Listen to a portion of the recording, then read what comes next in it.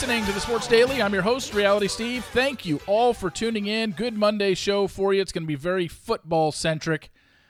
As guess what? Week 0 of the college football season this weekend. What do we have? 5 games or is it 6? Let me double check here. 1, 2, 3, 4, 5, 6, 7 games that are at least featuring an FBS team. And that kicks off this weekend. We're going to talk about some NFL, go over a little worst to first in the NFL, a statistic that I bet you didn't know about. We might as well look at it for this year. And also I'm going to talk about the show on Max or HBO Max, whatever the hell they call themselves now. That's on Sunday nights called Winning Time, about the 80s Lakers. I've got some thoughts on that. And we'll get to that momentarily. All right, let's start in the NFL. And here's a statistic that you really need to pay attention to because it's now a pretty large sample size of 20 consecutive years. And that is this.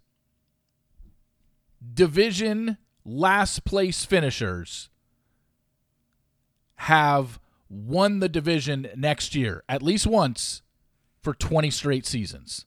So someone who finished last in their division in 2022 is going to win their division this year if history repeats itself, which it has for 20 straight seasons. There's been at least one that has done it. So let's go back to the 2022 season and look at the final standings and see who finished last in their division and which one of these has a chance to finish first. AFC East was the Jets. AFC North was the Browns. The South was the Texans. The West was the Broncos. In the NFC, the Commanders finished last in the NFC East. They were 8-1. Bears, dead last in the North, 3-14. Falcons, Saints, and Panthers all finished 7-10 in the NFC South, and the Bucs won the division at 8-9. So technically, all three of those would be considered, if one of them wins the NFC South this year, that would keep the streak going. And in the NFC West, the Arizona Cardinals finished dead last. So I would say right off the bat, I mean, you already know my NFL season over-under win total, lock of the century, even though there's no such thing as locks in gambling. You know I really like the New Orleans Saints over 9.5. I really like their schedule. They don't play any of the top 6 quarterbacks. And they're in a division that is very, well, not very good. And there's Bryce Young, a rookie quarterback, Desmond Ridder, a second-year quarterback, and the two-headed non-monster of Baker Mayfield and Kyle Trask. And they've got the best quarterback in the division in Derek Carr. So I think they should win 10 games. And, you know, like I said, when I told you this last week, it's not like the Saints need to go 12-5 for you to win your bet. They can still lose 7 games this year and win your bet. They just need to go 10-7. And right now, the juice went down a little bit. When I told you about it last week, they were 9.5, and the over was plus 113. I'm seeing it now at plus 105 or plus 108. It's gone down a little bit, but you're still not having to lay any juice to bet the Saints over. So get on that this week. We're only 2 weeks away from NFL season. So I think this streak is going to continue because I think we can all agree the Tampa Bay Buccaneers are not winning the NFC South this year. That's just not happening.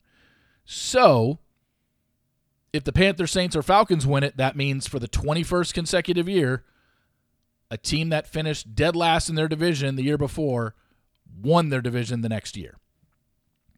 So I'd say that's your best bet. I'm going to go with the Saints in that division. Is there anyone else that jumps out to you on that list? Can the Jets win the AFC East? I know a lot of people are thinking they can. You know, they ended last year losing 6 in a row. They were 7-4 at one point, and then they lost 6 in a row to end the season, finished 7-10. The Bills were 13-3. I mean, they finished 6 games behind the Bills. Are the Bills going to win 13 games this year? Probably not. But when you look at that division, I know a lot of people are high on the Jets. They're watching Hard Knocks. They're seeing they've got a great three-headed monster in Aaron Rodgers, Dalvin Cook, and Garrett Wilson. I mean, that's a huge upgrade from what they had on their offense last year. I mean, they were terrible last year, and the reason they lost 6 games in a row to end the season was they couldn't score. Now you bring in Aaron Rodgers, Dalvin Cook, and Garrett Wilson. You had Wilson, but he had no one to throw it to. So, I've told you this for the last couple of weeks now. I'm not a huge fan of the Jets over. Vegas has them at 9.5, so they have to finish 10-7. And I've told you they've had one season over 500 since 2011. So, they could technically have a season over 500 and you still lose your bet if you bet the over, because they could go 9-8 and you're going to lose. 10 wins for the Jets seems awfully hard, because I don't really like their schedule off the bat. Look at their first few games, or look at their first, 7 or 8 games. Home against the Bills, at the Cowboys, home against the Patriots, home against the Chiefs, at the Broncos, home against the Eagles, at the Giants, home against the Chargers. And then they go Raiders, Bills, Dolphins, Falcons, Texans, Dolphins, Commanders, Browns, Patriots. Those first 1, 2, 3, 4, 5, 6, 7, 8. Those first 8 games, if they can go 4-4, I think 6 and they'd have to go. So they go 4-4 to 8. They 6-3 down the stretch is possible. But are they going to go 4-4? They've got 1, 2, 3, 4. They've got 5 home games in their first 8, but every single one of them, looking at it now, were against playoff teams from last year, except for the Patriots. You got the Bills at home, Patriots at home, Chiefs at home, Eagles at home. So you got the 2 Super Bowl participants. You got them on your home field, but you got them in your first 8 games, and you got the Chargers, another playoff team. So, man, that's a tough one.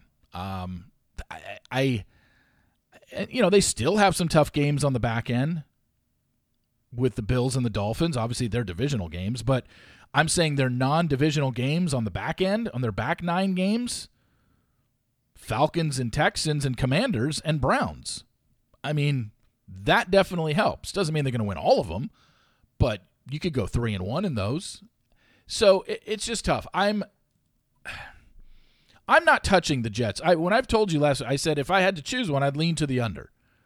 I'm just not going to touch it. Personally, I'm not betting it myself. I just don't.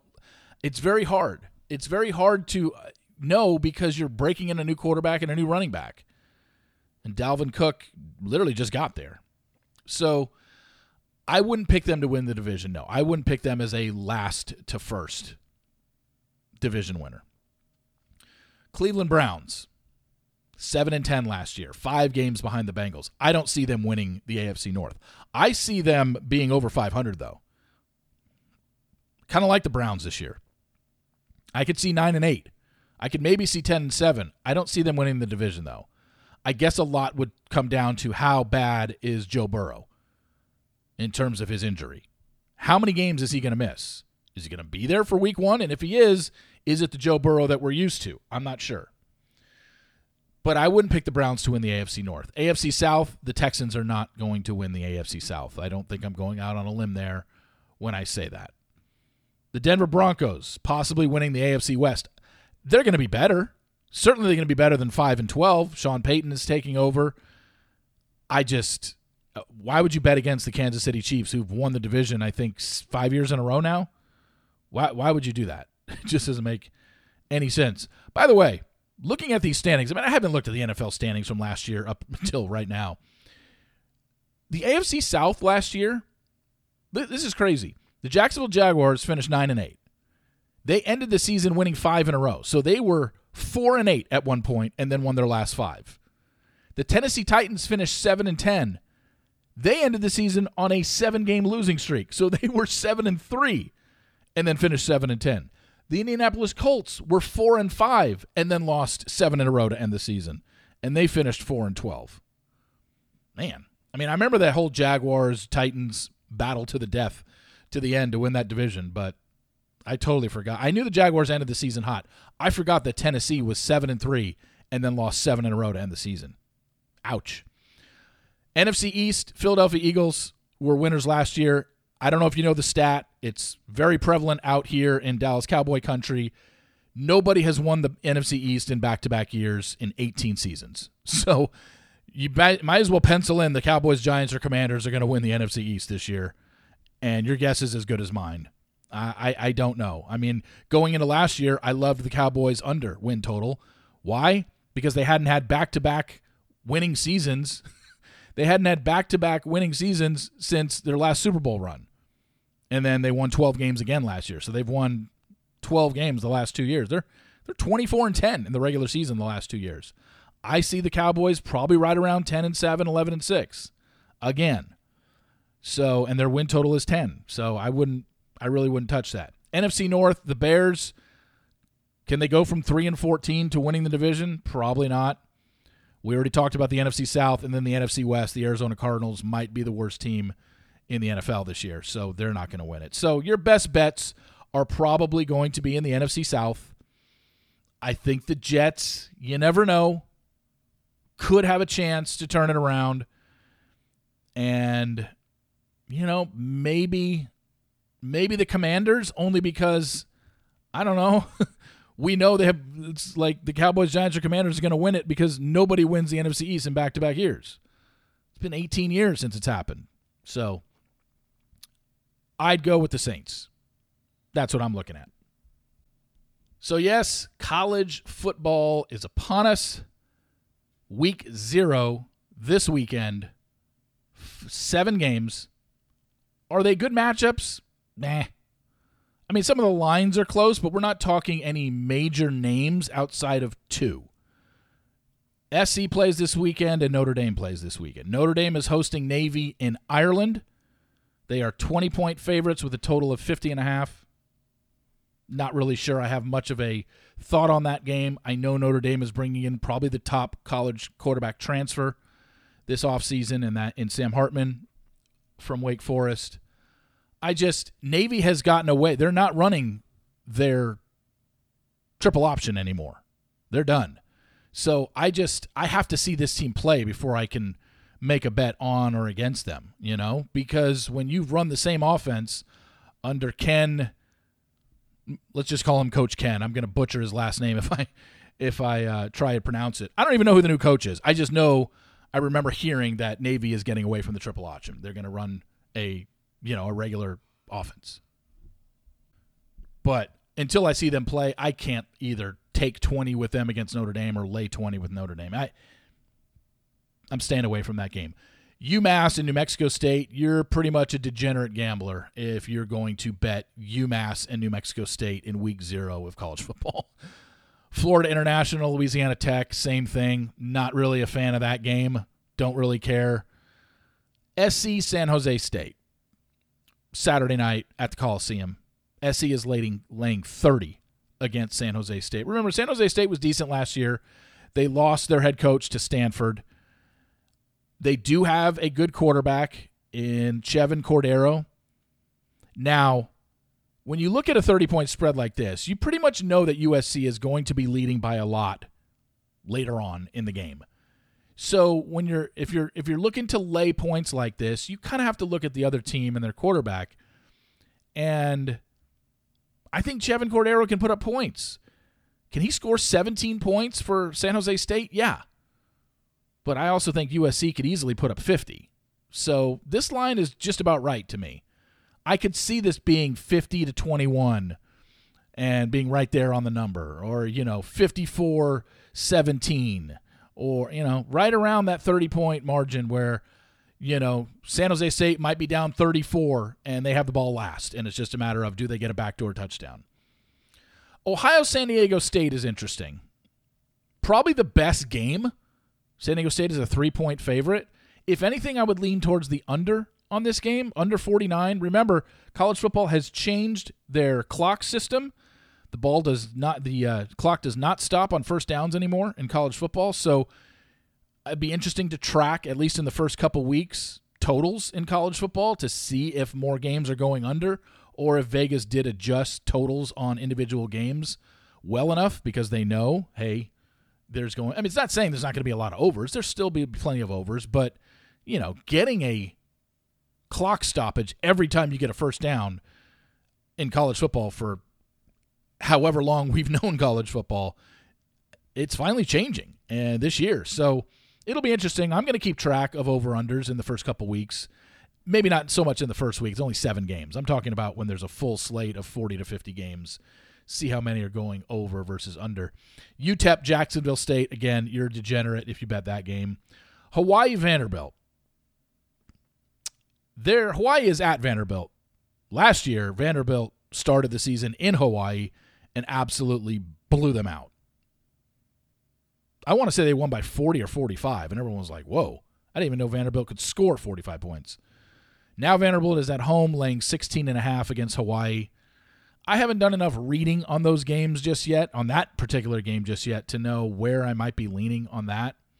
So right now, if I'm touching any one of these games, I'm leaning towards the under in Ohio, San Diego State, and maybe even lean towards, if I'm going to take the points, Ohio. Now, you know me. If you followed me, I mean, I only started this back in January, so football season was pretty much, most of it was over. I love doing 3-team 10-point teasers. I've been told by many in the Vegas professional handicapping industry, never tease college football. But do I listen to them? Of course not. So I think as we get towards the football season, I'm always going to give you a 3-team 10-point teaser in college and pro every weekend, and we'll keep track of it. Look, I'm not here to tell you to bet your mortgage on what I tell you to do, but I like having fun, and it's very tough to bet football games given the lines that we are given by Vegas, because Vegas knows what they're doing. That's why I like to manipulate the line 10 points in my favor. Now, granted, you have to do it with 3 different teams, but I would rather do 10-point teasers. I know you're not supposed to in college because college is so random, but if I'm looking at a 10-point teaser in college, and remember, when you do a 10-point teaser, a lot of the times both sides in the same game can win. Notre Dame laying 20 and Navy getting 20. That means you can tease Navy up to 30 and Notre Dame down to 10. So Notre Dame wins this game anywhere between 11 and 29 points. If you had either side, you win. So if you hear me say like, tease San Jose State up to 40, you could be like, Steve, why wouldn't you tease USC down to 20? I mean, they might both win. I'm just saying. So looking at it right now, I would tease, especially, I told you that you're not supposed to tease college football games. Well, the other thing is you definitely don't tease college football totals. But, hey, if I like Ohio State, San Diego State going under 49, that means I like them going under 59. So I'll go in my 3-team 10-point teaser in college football this week. I'll go Ohio, San Diego State under 59. I'll tease USC and that crappy defense down to 20. That one makes me a little nervous. Doesn't mean I want to tease San Jose State up to 40 because I know what USC is going to put up a shit ton of points. But I'll go down to USC minus 20. And for my third team in this 3-teamer, I'll go Notre Dame down to 10. So let's do Notre Dame minus 10, USC minus 20, and the under Ohio San Diego State under 59. There's your 3-team 10-point teaser in college football this week. As we get closer to the end of the week, I might even forget. I need to start writing this stuff down because I might forget by Friday to remind you. And finally, I want to talk about a show that's on Sunday nights. I don't know if you've seen it. They had season 1 last year, and it's called Winning Time, and it's about the 80s Los Angeles Lakers dynasty, Showtime era, so to speak. If you know me, I grew up in Southern California. The Lakers were my team. I mean, when I was a kid, this is right in my wheelhouse. I mean, I'm a 10-year-old boy in the mid-'80s, and the Lakers were my life. And I was a big fan, watched all the games, would go to bed listening to Laker games on the radio and listening to Chick Hearn as I lay down my head against the pillow. I mean, I was just a big fan of the Lakers. Obviously, Magic Johnson, Kareem Abdul-Jabbar, James Worthy, Byron Scott. I mean, Byron Scott was one of my favorite players growing up because that was the position I played. He was the shooting guard. I was a shooting guard when I played basketball. So I was interested in when this series debuted last year, and I watched it, and now they're in season 2. Episode 3 of season 2 was last night, and they're basically in the early 80s, the year after they won the title. And there's something that's, to me, I mean, you've heard critics talk about this, and critics and people that have been associated with the Lakers saying this is so exaggerated. Like, this is not even what happened. They're embellishing certain things for television purposes. And that's where it kind of goes wrong for me. I don't hate the series, but it's almost too cartoonish for me. The guy who plays Magic Johnson looks exactly like Magic Johnson. I'll give him that. However, when they do wide shots, he's a little bit overweight for me to be playing Magic Johnson. But that's maybe me nitpicking. The show is okay, but I just always have an issue when anything sports related is remade, because I want them to stick as close to the details as possible. This is a television show that's covering a team from 30 years ago, and we're seeing scenes of owner Jerry Buss talking to people in his office, and I'm just like, how do we know that these conversations even happened? Jerry Buss is dead. They couldn't go to him. Could they have asked the other people? I'm sure, but basically this is based off a book from one of my favorite authors. I love Jeff Pearlman. Jeff Pearlman is literally my favorite sports author out there. And this series is based off the book that he wrote about the 80s Lakers dynasty, Showtime. And Jeff Pearlman interviewed a ton of people in the Lakers front office, interviewed a ton of the players. But for him to say, and I'm not saying he didn't write the show, other writers wrote the show. I'm just saying that taking his book, when he interviewed people for his book, and said, oh, yeah, Magic Johnson and Kareem had a tiff in the locker room. Well, when it's shown in the show, it seems quite exaggerated. And everything seems quite exaggerated. John C. Reilly plays a great Jerry Buss. I'll give him that. But the basketball scenes and just the way it's shot, it's too cartoonish for me.